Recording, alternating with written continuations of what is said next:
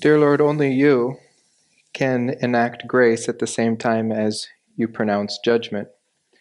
We thank you for your love towards mankind, that you chose not to destroy them at Babel as you had before the flood, but because your purposes still had to play out throughout history so that you might receive the maximum glory. You chose to spare mankind from their immediate rebellion, and in so doing, you created the languages of this world. We thank you for the beauty that you can create even in punishment. We pray these things in the name of your Son, Jesus Christ. Amen. All right, you may all be seated. I have to admit, one of the reasons I chose to do Genesis was just so I could preach on this passage someday soon, because I absolutely love language, and this is where they all came from. This was the very root of the languages that we hear all around the world, and we do, when we hear other languages, we recognize the beauty in them. But we also should recognize this stemmed from a punishment that was handed down to mankind for rebellion. But each one of these languages was not a creation of man. It was a direct creation from the hand of God. So here, 1,500 years after creation, God stepped in once again to create again. And he created the languages. But here's our main point for this morning. God will not be mocked. We saw last week how the Tower of Babel was an effort of rebellion against God. His will not be thwarted by any evil plan that man can come up with. And what he has said will come about perfectly. All of his promises we can stand confidently on. And we see that here, that when we walk in the will of God, he will hold us up. When we walk away from the will of God, he will redirect our paths, because his will come about.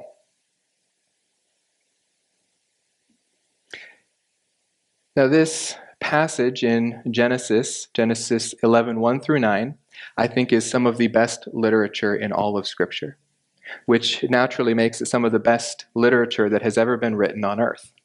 And it is a privilege to get to study it, because Moses was an incredible author. Not only that, but he is recording God's words in response to man's high culture. We have a high culture today as well. Here is the author Joyce Carol Oates. She's one of my favorites. And this is a microfiction that she wrote. Now, the Genesis 11, 1 through 9 is essentially a microfiction. Smaller than a short story. It's pithy, and every single word counts. Moses didn't spare anything in writing as succinctly as possible the events of Babel. And so it can rightly be classified, just like Joyce Carol Oates here, as a microfiction. But just like at the Tower of Babel, this human culture that we develop tends to glorify man rather than glorifying God. Her entire story, this short microfiction, is 4 words long. In fact, it's no longer than the very title for the story. The widow's first year, I kept myself alive. Now, when I taught literature in Korea, this would be one of the first stories I would start with to show them the importance of word choice. Every single word points towards her conclusion. This widow had a rough first year, and she had to go it alone. You take out any of these words and it loses that emphasis, but you add any more words and it becomes needlessly cumbersome. She said all she needed to say in this pithy little story. Well, the creators of the Tower of Babel said all they needed to say in their pithy little story. Come, let us brick with bricks and let us burn with burning.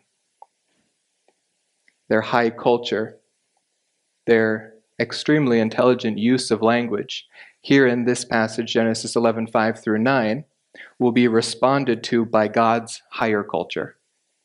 He answers them in their words, in the very way that they spoke, and he does so much better. I was incredibly impressed this week as I went through the Hebrew and just noticed how rich this passage is. So I hope to share that with you this morning. And towards the end, please forgive me, I will nerd out a bit with some linguistics. So if you haven't fallen asleep by then, you might fall asleep. So I've put in a little interactive thing that we'll do towards the end. So be ready to answer some really easy questions that I could ask my sixth graders in Korea. Hopefully you'll be able to answer them too.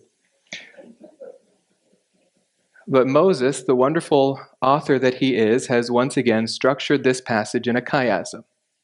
A chiasm pairs the first parts with the last parts and is essentially an inverted outline. And the purpose of this chiasm is to point to the main point.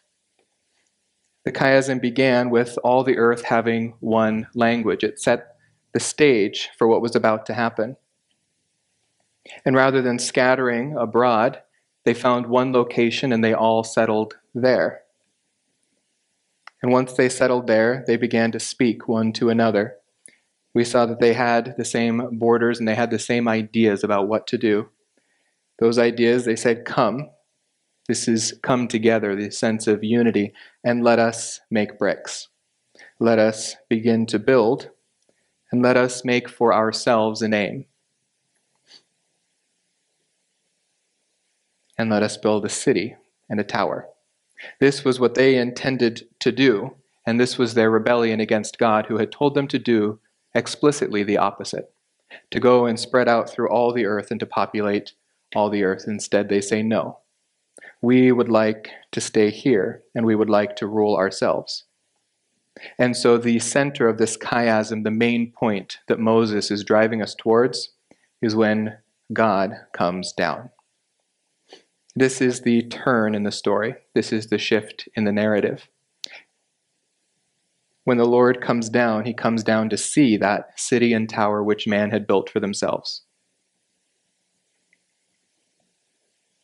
And he decides, just as they had said, come, let us come together, he says, come, let us go and mix them up.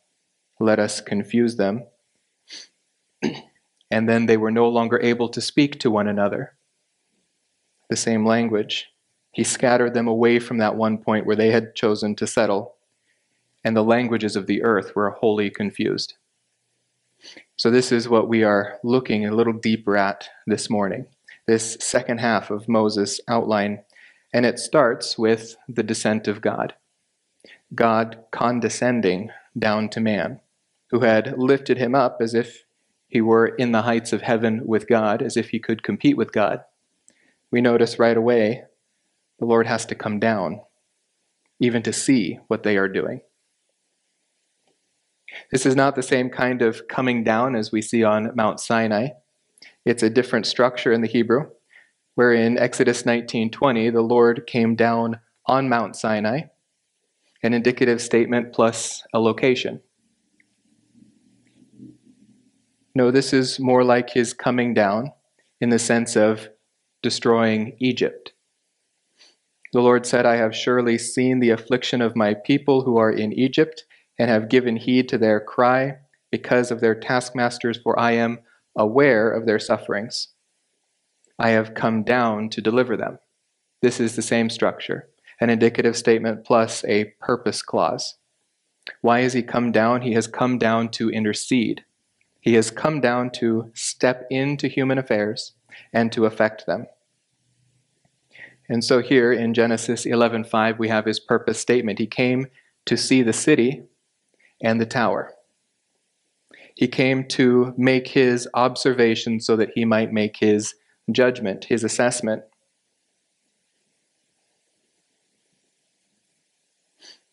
He's done this before. In fact, last time he did it, the flood came from his assessment. The Lord saw that the wickedness of man was great on the earth, and that every intent of the thoughts of his heart was only evil continually. When God comes down to observe, he doesn't just observe for no reason, he observes to make a final judgment on the issue. After he created the entire universe, the creation in which we live, God saw all that he had made, and behold, it was very good.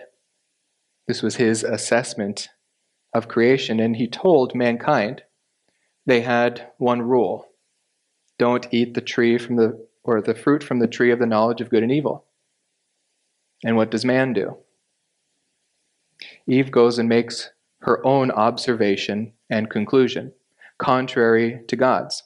The woman saw that the tree was good for food. Contrary to God's assessment, man decided to liberate himself from God's word, and it resulted in the fall.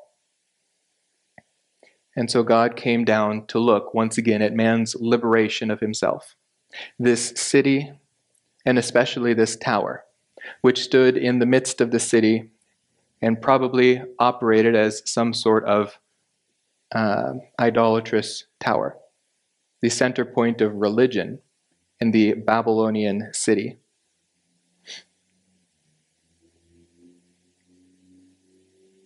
Now remember, this "and" that connects these two, the city and the tower, doesn't mean that these were separate things.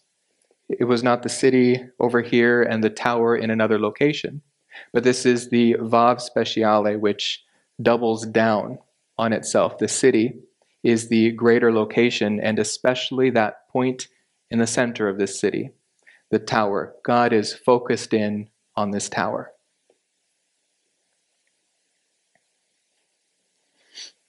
Now there's some disagreement as to what stage they had completed the building of Babel until. Some say that they were not yet complete by the time God came and scattered them. Others say that they were complete because the verb tense here is the perfect tense, which means that there was some level of completion. Something was done. We've got two things here, though. We've got a city and we've got a tower. So I would say both are correct. One of these is finished and one will never be finished.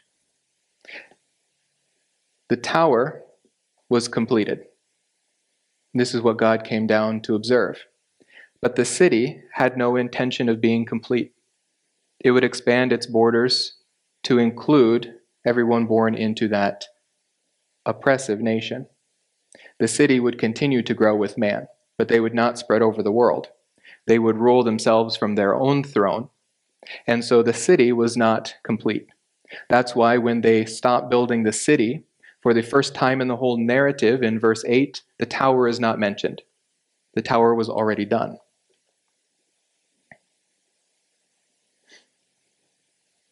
But now the Lord came down to see the city and to see that tower which the sons of men had built. This is the first time he calls them the sons of men in this narrative as well. Before, they were called the whole earth. The whole earth had the same language. This was what's called a synecdoche, which is using a whole as a part. They're talking about the whole of the world, but they're referring to the part in it that spoke one language, the people. Moses has gone out of his way not to mention them yet. He refers to them as they elsewhere. Here, for the first time, he names them sons of men. Now, the NASB does a fantastic job smoothing out the translation for easy readability, but I disagree with one choice that they made here. They made a singular man into the plural men in English. These are the sons of man, the sons of Adam. Adam became a name for all of humanity because all of humanity comes from Adam. But I think Moses has a very specific purpose, looking at the context of Genesis 11:5, to show the puniness of man.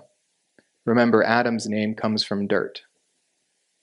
God descends from heaven to come down and look at the sons of dirt, the sons of dust. Just like in the fall, God reminds them of their lowly state. You are dust, and to dust you shall return. Man is nothing compared to God. Man's efforts to build a tower up to heaven still does not even factor in to God's power. God has to condescend down to earth to look at these little men who raise their pitchforks against God.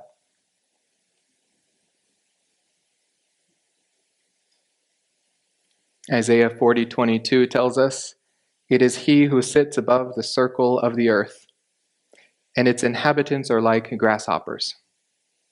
who stretch out the heavens like a curtain and spreads them out like a tent to dwell in. It is he who reduces rulers to nothing, who makes the judges of the earth meaningless. God is all-powerful, and man has no hope in heaven or earth of superseding God. And so God makes his judgment. He makes his decision based on what he observes there in Babel. And the reason for his judgment he states here explicitly. They are one people, and they all have the same language.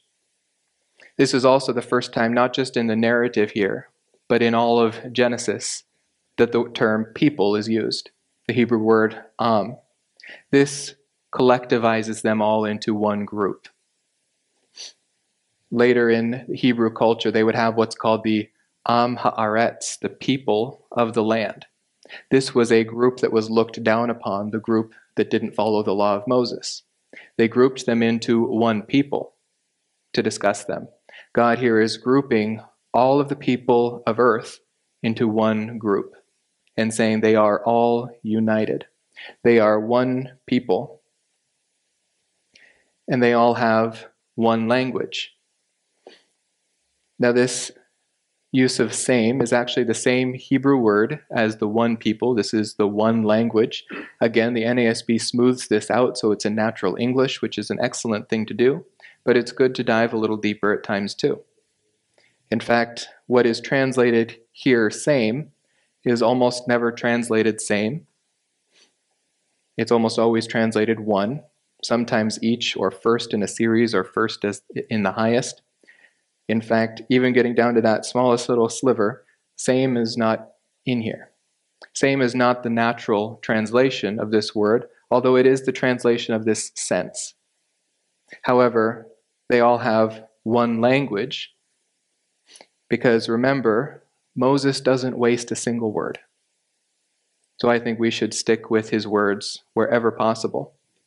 They are one people with one language.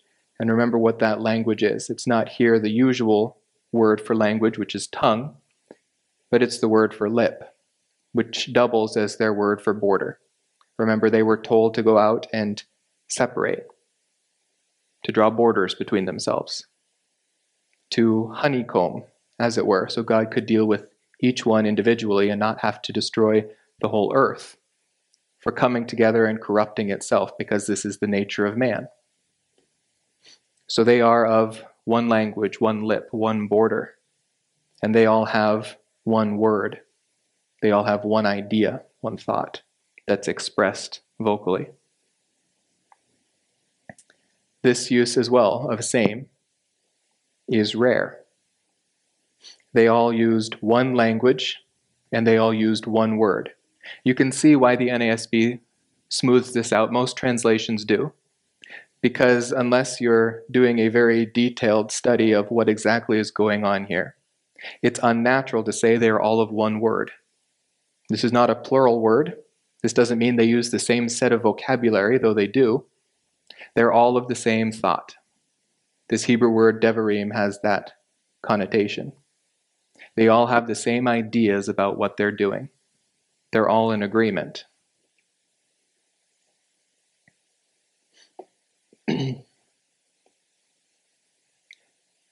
In Genesis 10:5, and also in 10:20, 10:31, where we saw the nations and the languages of the earth divided, Moses used a different word for language. He used that word for tongue. When Moses switches his vocabulary, it's never on accident. He does it on purpose. He's drawing a distinction here. He is hammering down the point. Man has collected themselves in a single group, and God is dealing with them in a single group. They are one people, and they have one language. And the result of being one people and having one language, one thought, one idea of what they are going to do is that this is what they began to do: rebellion. They began to rebel against God. Do you remember the divine institution that God gave man in the Noahic covenant? He told them to govern themselves. And this was supposed to be a means of keeping sin from corrupting the world. Man was supposed to rule responsibly over himself in accordance with God's righteousness, to protect life. God gave them the means of protecting life when he said, "Go out and populate the earth." And here he brings them together, Nimrod brings them together under one roof and abuses this institution of government. This was what they began to do. They began to rebel. And so it says, now nothing which they propose to do will be impossible for them. Again, I think, actually, this is probably the only place here in the NASB I disagree with their translation wholesale. I think they smoothed it out a little too much and they lost what was going on. In fact, they made it sound, by connotation, as if man would be capable now of things that were beyond his own nature. That's not what's going on. In fact, to do a more literal or wooden translation of this passage, the actual words mean, now no plan to manufacture will be withheld from them. Their intents on this earth, the things that they are capable of doing, they won't stop. If I don't step in, if I don't intercede, these plans which they have that are of rebellion, these things which they're doing, forming, creating. Remember this word Isha. Until the Babel narrative was reserved for God and enacting God's will. Genesis 11:4 was the first time it was used in rebellion against God openly as a plan. Let us make for ourselves a name. This is to create out of something, as opposed to creating from nothing, which it wouldn't even make sense to use with man because man is absolutely incapable of creating out of nothing. The Hebrew word here, bara. In the beginning, God created the heavens and the earth. He didn't use anything else to create this. He created it ex nihilo, out of nothing. But here in Genesis 1:26, we see God using this Isha, something that is, again, reserved for him. Let us make man in our image. Not creating out of nothing, but already on day 5 he had created biological life, which he created out of nothing. It was something new beyond the heavens and the earth that he had put into the heavens and the earth with the animals. And also his own likeness. God put animal life together with his own likeness, two things that already existed. And he created out of something man.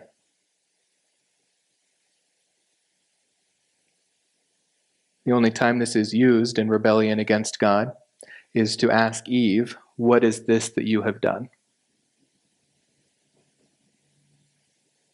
What did you do? She didn't really contemplate ahead of time very much. She acted rashly. Here in Babel, they're making plans to do for themselves, contrary to God's will. And it won't be withheld from them. It won't be out of their reach. Their corruption will see no boundary because the boundaries that were supposed to be drawn have not been drawn. So God is going to step in to draw those boundaries.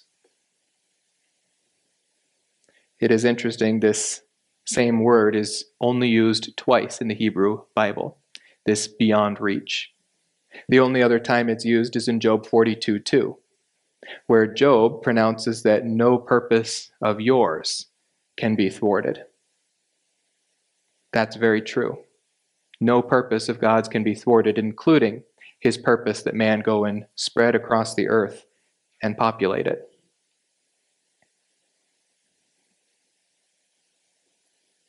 And so God's response mocks man's plans, mocks man's evil plans by repeating their language of high culture right back to them. God says, as he reasons within the Godhead, come on, let us go down.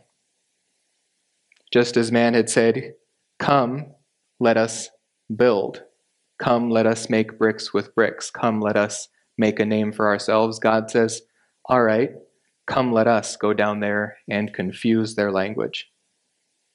God will not be mocked. 4 times he reasons with himself in the Godhead. The first is at creation, when he decides on the purpose for creation, the purpose for planting man in the garden as the head of the universe. God said, "Let us make man in our image according to our likeness, and let him rule over this creation." This was God's plan. This was his purpose. He decided ahead of time that that's how it was going to be. So at creation and then at the fall, God once again convenes his divine council of the Godhead. And the Lord said, "Behold, the man has become like one of us, knowing good and evil, and now he might stretch out his hand and take also from the tree of life, and eat and live forever." So what did God do? He stopped him from this. He barred him from the garden. He sent him out. What is he doing at Babel? He is stopping them from doing what will continue to harm them.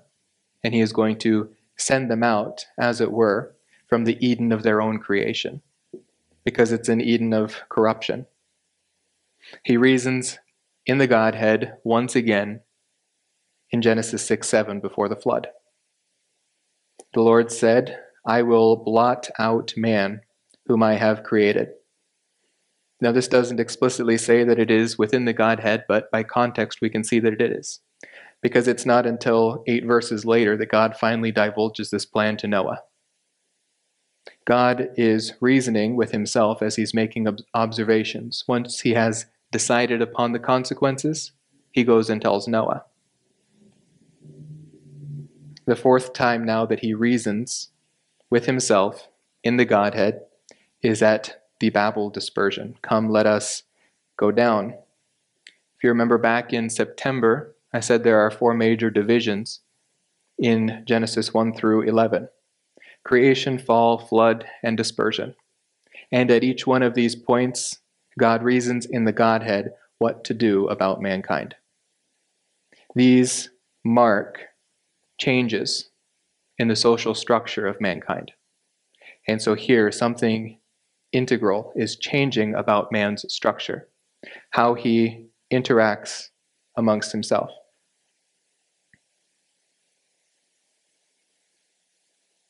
And remember that this is all mocking man. Come, let us go down, let us descend, just as man had said, "Come, let us build for ourselves." Just like in Psalm 2, verses 1 through 3, they say, "Let us tear their fetters apart and cast away their cords from us."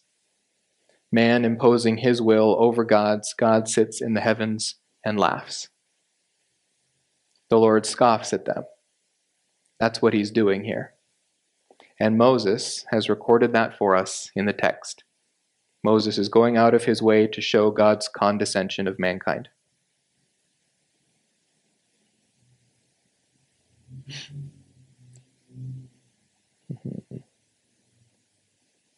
I have way too many slides, so I'm going to skip a few. God says, "Let us confuse their language." This is the Hebrew word for mix. He is mixing them up, and then he's going to cast them out over the earth. We already saw the result of that mixing. It was 70 different language groups enumerated in Genesis 10. But there's something very interesting here about what God's doing with his intention. Come, let us go down, and they're confused, their language. This parallels with the builders of Babel deciding to make bricks. God is literally going to reverse their decision. Remember that the verb used is not make, but it's literally the verb brick. Let us brick with bricks. The Hebrew word laban. When God says he's going to confuse, he reverses those 3 letters. Instead of Laban building bricks, he is going to Nabal, confuse. The new bet lambda is reversed. Lambda bet nu. Now tell me, God is not an incredible linguist. Not only is he creating 70 different languages, but he's playing with them. He's mocking man. But God has every right to mock man in his rebellion. Man has no right to mock God in his will. God is playing with them. But then he states his divine purpose. Why is he confusing them? So that they will not understand one another's speech. Now, this one another is not a simple reflexive. It means a companion's, a friend's, a neighbor's. They won't be able to understand their neighbor's speech. The literal word here is derived from the Hebrew word husband. Someone very close. Suddenly, they won't be able to communicate anymore. God is surgically dividing mankind.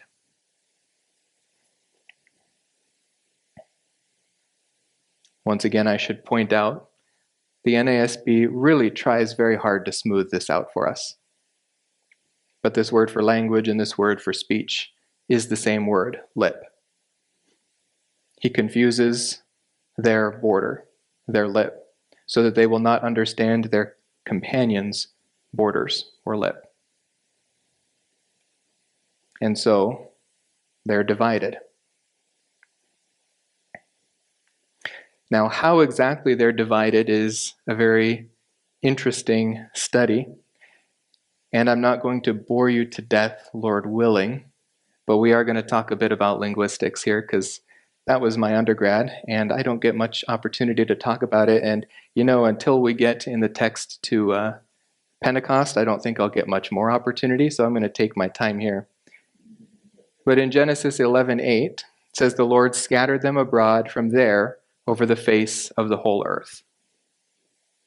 He did what he had originally purposed. What he told man to go and do, and man said, "No, we won't do it," God does for man. God says, "All right, you won't do this willingly, I'll drag you kicking and screaming." Now he does this once again by dividing the languages. They're no longer able to communicate one with the other. And so we have the origin of all the various languages on this earth. Now, if you've ever gone to a country that speaks another language, you can know just how confusing this is. In fact, back in 2017, before I'd ever taken Japanese, I decided on a whim to fly to Japan. It was reading break, and I thought, what else am I going to do? So I got on a plane, and I got to Japan, and I got lost in the middle of Osaka at 3 a.m. I couldn't read a single street sign. I couldn't talk to a single person because, unlike places like, South America or even Korea, nobody speaks English. Like, you can't find someone, especially at 3 a.m. in Osaka, who speaks English. I was lost and helpless. The same thing happened to me once when I stupidly decided to go on a layover in China. Long story short, I ended up with a taxi driver throwing my bags out of the car and leaving me in the middle of nowhere. A tip to the world traveler, Facebook is banned in China, so if you have anything logged in, like your Airbnb with Facebook, you can't access it once you get to China. So, word to the wise. Different languages cause problems for us. Causes problems in unity. We can't just go anywhere and talk to anybody. We can't just go live anywhere. Imagine if that happened right in your own town. Suddenly, nobody can talk to anybody. You're hopelessly divided. Now, I'm going to go through a few linguistic features that we can trace back to Babel and show you how this probably was a lot worse back then, even than it is now.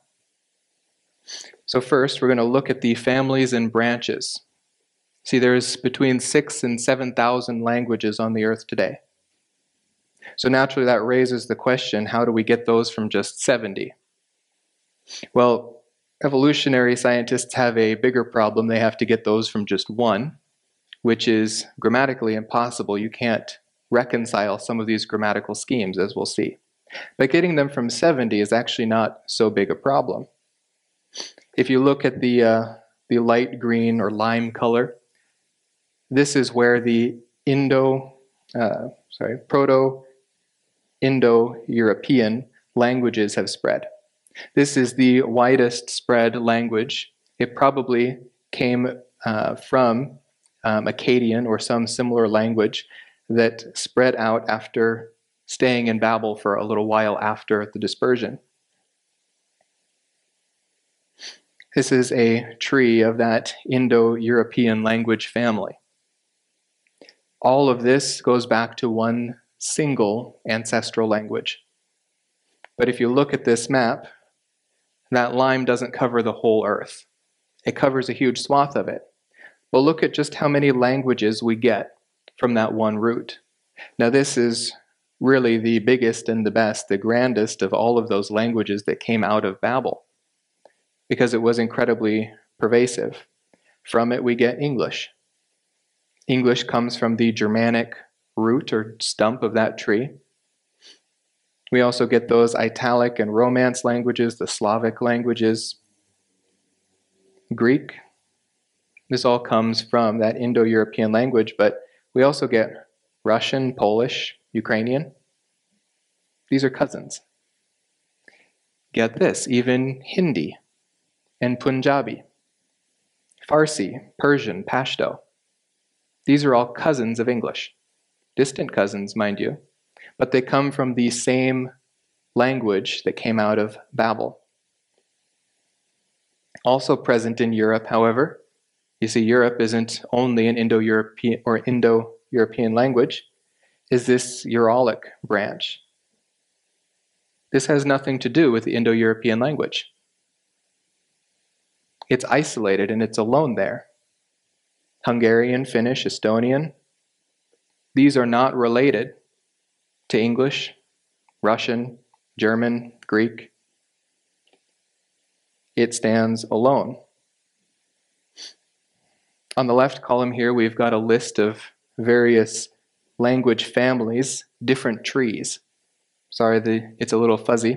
We've got the Indo-European, and then we've got that Uralic branch from the Ural Mountains. Then we've got the Altaic that spreads across Asia. We'll look at that. Sino-Tibetan. Remember the Sinites that came out of Babel?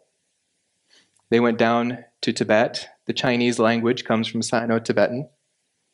Malayo-Polynesian, Afro-Asiatic, Niger-Congo, Dravidian, Mayan, and a few independent language families. These probably all trace back to individual languages that came out of Babel. Guess how many they estimate there are? Between 70 and 80. I'd say there's probably 70. Oops. As it goes across, for example, the Indo-European, you see those branches that come off of it, Celtic, Germanic, Latin, Slavic, Baltic, etc.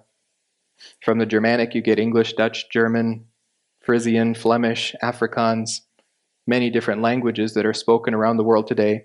From Latin, you get those Romance languages. Actually, between Latin and these Romance languages, there was another language called Romance. That's where we get the name. From Romance came Italian, Spanish, French, Romanian. Now, when we begin to learn Spanish, we might be tricked into thinking Spanish and English are brothers. They're not. They're cousins. English and German are brothers. But we all come from the same root. We come from the same tree stump. So there are crossovers. Now we also have later additions, especially of the French language, into English. So one way that these 70 languages turned into so many others was through the creation of dialects. As these languages spread out throughout the continents and they were isolated, these dialects began to turn into mutually unintelligible dialects, where they change so much and so radically that suddenly they can't be understood anymore. Now we see this starting to happen, especially in places like the Philippines and the Polynesian islands, where dialects are starting to be unintelligible one with another. Whereas you go back even a couple hundred years, and they could have relations between those islands. The languages could be understood. Or you even go up into Northern Europe, and some of these languages can be understood, like Dutch is pretty widespread. But then you get into some of the branches that have come off of it, and they can't understand each other, even though they can understand Dutch. These dialects began to split and to isolate. And so we get all of these different dialects turning into individual languages, even though they come from one root. Something similar was happening in Japan, but it was stopped by uniting these Japanese colonies into one government. Notice how one government can have a decisive role in dividing or not dividing the languages. In fact, all of these different native tribes in Japan came from different language influences introduced into Japan. There was the Koguryo language from Manchu. In China, there was the Ainu language that came down from Sapporo, and there was the Ryukyu and island languages that came up from the South Pacific. All of these different native languages battling it out and leaving different degrees of dialects throughout the land. Japanese was later standardized. And some of these, like the Ryukyuan Islands, say that this standardized Japanese language is imposed on them. And in a sense it is, because it's not the way their language is naturally developing. Notice even in the Korean peninsula, all these different dialects. Now I got pretty used to the Incheon dialect. I went down to Busan a couple of times and I had no idea what people were yelling back and forth. And they're a lot noisier in Busan than they are in Incheon. So there was a lot of yelling. And I thought I was getting pretty good at Korean up in Incheon. I could understand what the taxi driver was saying. I could order food. I went down to Busan. No one could understand me and I couldn't understand anyone. Now you go to Jeju Island and it's even worse. Because Jeju Island actually isn't a Korean language. The Korean language, once again, was imposed on the island of Jeju, which spoke a different native language. They have a dialect that's very unique. And that brings us to another form of creating language. Not only can one larger language split into multiple languages, but you can have two unrelated languages come together and make a brand new language. This doesn't erase the two languages that once existed, it creates a third. This is done through the process of pidgins and creoles. Now notice the spelling of pigeons. This is not the bird. This is a different linguistic function that we see around the globe, where two unrelated languages come together in two people groups merging, and they have to borrow vocabulary and grammar from their original language while trying to match some of the vocab and grammar from another language so that they can communicate. First generation language blending is called pidgins. When you have a first language, but you adapt this secondary language by which you can communicate to someone from another language. Once this becomes endemic in the culture, once people are born with their first language being that pidgin's language, this is called Creole. And this happens all the time around the earth.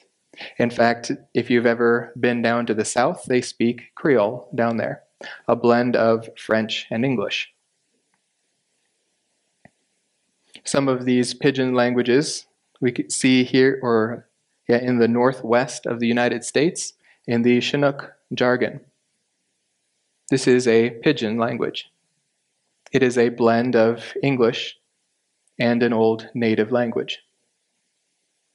There is the Sango language in West Central Africa. Pidgin French and English in Vietnam, and there's Sabir in the Mediterranean. As they blend, where you start to have some who still have their original first language and others who now speak that Pidgin language as their first language. We see that in Sierra Leone in Creole language, Nigeria and the Pidgin English, Bislama in Vanuatu Island, and Tok Pisin in the Papua New Guinea. We see this in progress around the world. Languages are still developing. They're still splitting, they're still merging, they're still growing. Some of these are finished: Guyanese Creole, Haitian Creole, Caribbean Creole, and the Philippines Creole. Spanish, English, French-based, mixing with the native languages that already exist in the land. It's not too hard to get 6,000 or 7,000 languages from 70. Just takes a couple thousand years. We also get something that is completely unexplainable by evolutionary explanations of language development. These are isolates and orphan languages. All of these black dots represent languages that have no relation to their neighbors. They're either completely alone in the world or completely alone in their region. Basque is a good example. The Basque language is only spoken on the Iberian Peninsula. It's located between France and Spain. It has absolutely no relation whatsoever to French or Spanish, or Portuguese for that matter. It probably is a leftover from the original Babel dispersion. They withstood the Muslim invasion of Spain. They withstood the other languages such as Castellan and Aragonese that were spoken there, which eventually morphed into Spanish. Spanish, you might not realize, is very closely related to Arabic through the process of pidgins. Many of the Spanish vocab words that you know are actually Arabic words. When I was down in Ecuador, my host mom was learning Arabic, and I asked her why, and she says, well, it's one of the easiest languages for us to learn. And that was fascinating because it's like Chinese to me. I do know a fair bit of Greek. A lot of the native languages in North America and South America are either orphan languages or isolate languages. This is a secular term for them because they can't fully explain why they are related to languages in Europe like Finnish, but they are. In fact, Turkish, Kazakh, what is that one? Uzbekistan, Turkmenistan, Mongolia, and Korea, all of these languages are related.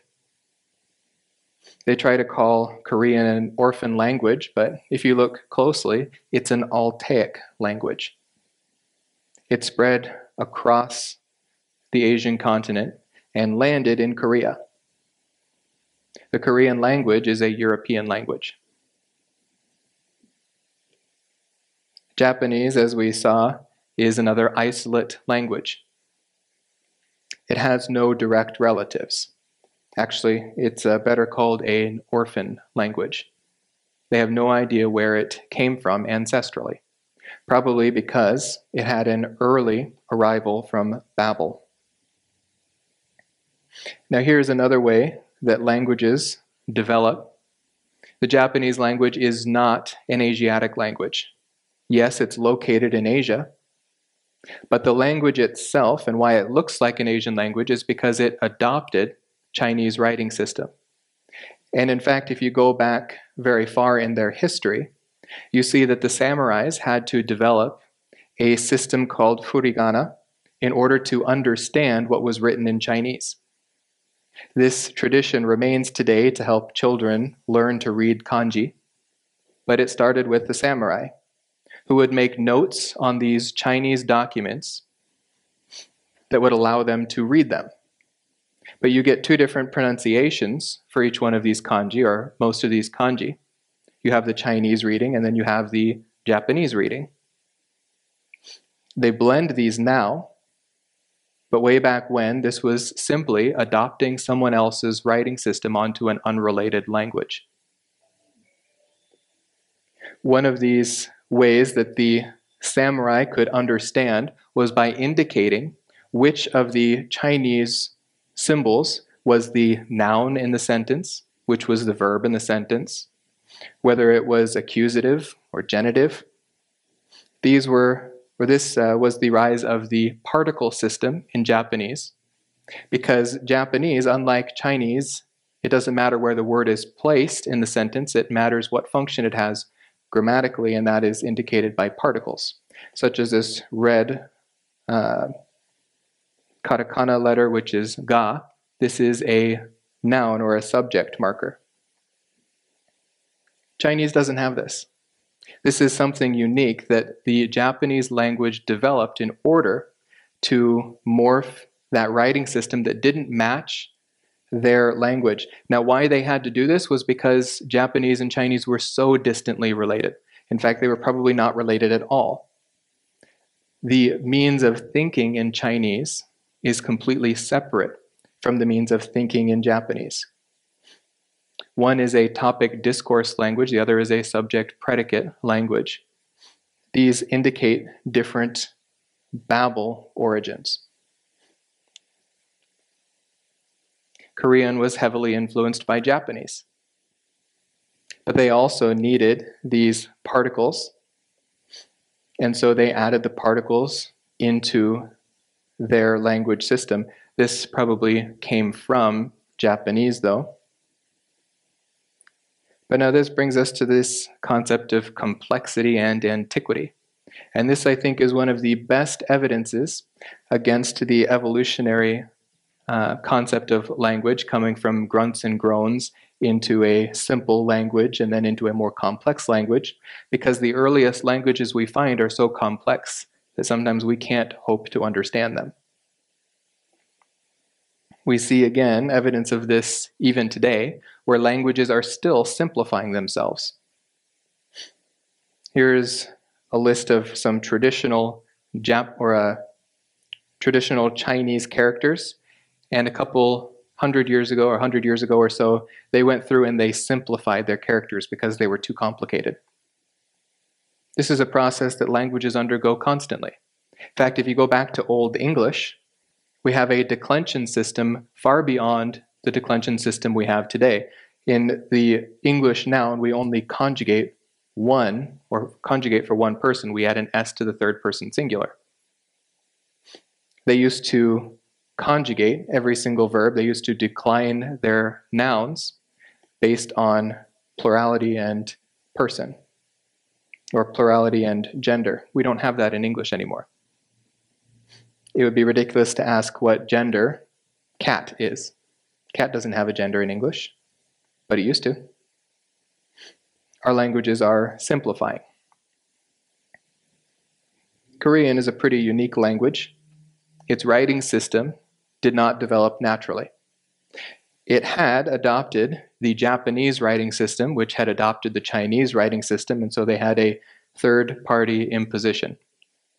But through various wars and conquests of the Japanese and Korean people, the Korean finally decided to throw off the shackles of Japanese suppression, and they erased the Japanese language from their language. They still have what's called Hanja, but they don't use it, and more, they don't use those characters at all. Originally, this was done by King Sejong in about 1500. He created a brand new writing system for Korean. And he did this by observing the shape of the mouth when the consonant is formed, and the position of the tongue when the vowel is voiced. He blended all those together, and you get the Korean syllabary. Under there it says Sejong Daewang, King Sejong. This is right outside the Japanese or the Korean imperial palace. He is one of their most famous rulers in history, and he was a linguist. he furthered this linguistic separation from the cousin Japanese. Now they are completely separate languages, with some words and some grammatical schemes shared.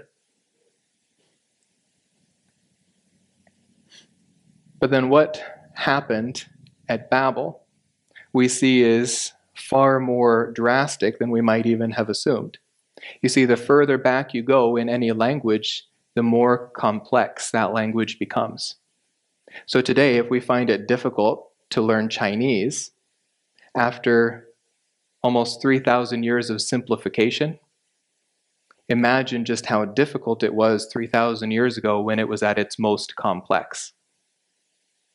I don't think man had a hope in the world back in Babel of learning someone else's language. It was far too complex. Today it's simplified. Today it's a lot easier to learn some other languages, and we even trick ourselves into thinking we've done an excellent, very difficult task in learning a language that's a brother or a cousin. They didn't have that luxury back then. They had to learn languages with absolutely no similarities. The only similarities would be that thoughts are voiced. That's probably it. The very basic concepts of language. Now, language and thought is something that is actually the distinction between them can be a little controversial. Some linguists don't think they're linked, others think they are intimately linked. Some think that language creates thought, some think that thoughts create language. I lean a little bit more towards thoughts create language. We develop our language based on the way that we think. But that doesn't solve the issue of how do we learn to package these ideas that we naturally create. As we learn to package those ideas in verbal form, we learn how to organize them in our minds. We learn a system of thinking that is intimately intertwined with the way that we express those thoughts. A simple example here is how many different colors are on the screen? 2. These are related colors, right? What's the first one? Red. What's the second one? Pink. Right. These are different colors. We can all agree on that. How many colors are here? 2. What's the first one? Brown. What's the second one? Orange, right? It's pretty orange. Yeah, we can have some debate on it. I intended to put orange. This isn't as good as my screen. It's supposed to be orange. Does everyone agree with this split here? That on the left is English green and on the right is English blue? Yeah, these are supposed to be green, those are supposed to be blue. In Russian, there's 3 different colors here. 3 different color families. Dark blue and light blue can't be distinguished dark and light. They are completely different colors. As different as pink and red, which when you start to think about it, why do we call those 2 different colors? Aren't they just different shades of red? Add some white to red, you get pink. Add some white to dark blue, you get light blue. For the Russians, these are completely distinct colors, Sini and Gulboy. For the Japanese, this is one color. This all comes under the category of, or the linguistic color category, Ao. Different languages think different things about different things. We learn to categorize based on what has been decided culturally, but when it goes back to it, our language helps us to build those categories. You can think of your language system as a kitchen. Now, between the age of 1 and 3, you build that kitchen. All of the cabinets are in place. The fridge is there. The oven, the stove. It's all ready to be filled. Filled with vocabulary, filled with utensils, grammatical forms like prepositions and pronouns. although today they're throwing the pronouns in the trash. Our kitchens are built by 2-year-olds and 3-year-olds. And then they're stocked and restocked through our whole life as we build vocabulary. We build understanding of how to comprehend different grammatical concepts. Humans alone are able to communicate with something called recursion, where we put one concept inside of another concept, like the concept I saw and the boys play. We could say, I saw the boys play. Animals have simple means of communication. A dog can understand sit. A dog can't understand I saw the boy play. This is only minor complexity in a sentence, and only humans are able to comprehend that.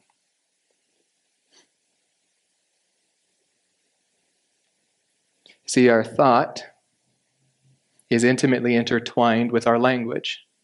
When God mixed up the language, he's mixing up that one devarim, or devar, that man had been united on. Man was of the same thought, the same way of thinking. Now, that's confused. Not only are their words different, the process by which they arrive at their conclusions is different. Nobody is agreeing. This is a graphic that a linguist created based on the patterns of discourse in various languages. In English, we have what's called the ABBC contract, where we state a topic, we discuss the topic, we encapsulate the discussion in a new topic, and then we discuss that discussion. This is the English form of thinking. In Semitic languages like Hebrew and Aramaic, they continue to go back to their original point. They have an ABAC contract. Orientals have an ABCD contract. They move from one thought to the next, and the concepts are contingent upon implicit information carried from one thought to the next. You can see why in Japanese linguistics, they think their form of thinking is superior. They don't have to continually repeat themselves. Romance languages in Russian are fairly similar, but in Russian, these points don't have to be stated. In Romance languages, you have to state all points towards your fact. If it's known or implicitly understood in Russian, you don't have to restate it. These are drastically different ways of thinking, and notice some of these are even within the same family. The way we speak affects the way we think. The way we categorize things affects the way we express those things. That is why, as a side point here, it is so important to adopt God's categorizations of things. We can impose our ideas on his. It's not going to change reality, but it's going to change the way we think about reality. So we want to adopt God's categories. Okay, linguistics section done. Hope you guys are all still awake. I put 12-year-olds to sleep with that after giving them sugar, so I'm impressed if you guys are still awake. Once again, God mocks the people of Babel. They wanted a name. They said, let us make a name for ourselves. Guess who gave them their name? Not them. God. Therefore, its name was called Babel, because the Lord confused the language. They wanted to build a name for themselves based on the wonderful things that they did. God places the name on Babel. This is his conquest. Babel and confused or confusion are related very closely in the Hebrew. And so finally, his intention to spread mankind across the earth was fulfilled. We saw that fulfillment back in Genesis 10:32. These are the families of the sons of Noah according to their genealogies by their nations, and out of these the nations were separated on the earth after the flood. God got his nation states so that he could protect man from himself. That as one moves towards rebellion, he might deal with the one rather than dealing with man as a whole, and have to destroy them once again, as he did back in Noah's day. Nation states are a protection against divine judgment. It's going to take us a few months to get there, but once we get to Sodom and Gomorrah, we will see an excellent example of that. God isolated Sodom and Gomorrah as a separate nation so he could deal with them alone, rather than having to deal with the entire world for falling into the same rebellion. Now remember who Genesis is written to. It is written for our benefit, but its original audience was Israel. Its original audience was Israel in the Exodus generation. As they were about to go into their land, as God was going to consolidate them in one place, God gives them a warning. Here we see the result of rebelling against God. God is going to bend you to his will. And one means which he has in his tool belt is scattering across the earth. In Deuteronomy 32:8, remember God said he had in mind at the scattering of Babel the future of Israel. When the Most High gave the nations their inheritance, when he separated the sons of man, he set the boundaries of the peoples according to the number of the sons of Israel. He wants Israel to see the connection between Babel and Israel, the results of rebellion against God's will, his judgment. Now, God does use these judgments to bring about his will, and Israel will be conformed to his will. Israel will be saved, but not by their own efforts, but by God's. But here is the threat given to Israel. If they do not obey God's law, the Mosaic law that he gave to them when they went into the land, they would go through cycles of judgment and blessing based on their adherence to this code of living in fellowship with God, this Mosaic law. He prophesied that they would be scattered. They would be taken out of their land for a time. They would be brought in. They would be taken out again. They would be brought in, and they would be scattered over the whole earth. But he does not ever take away his promises to them that they would be made a nation. Exodus 19:5, they will be a nation for his glory. But this is going to happen in the meantime.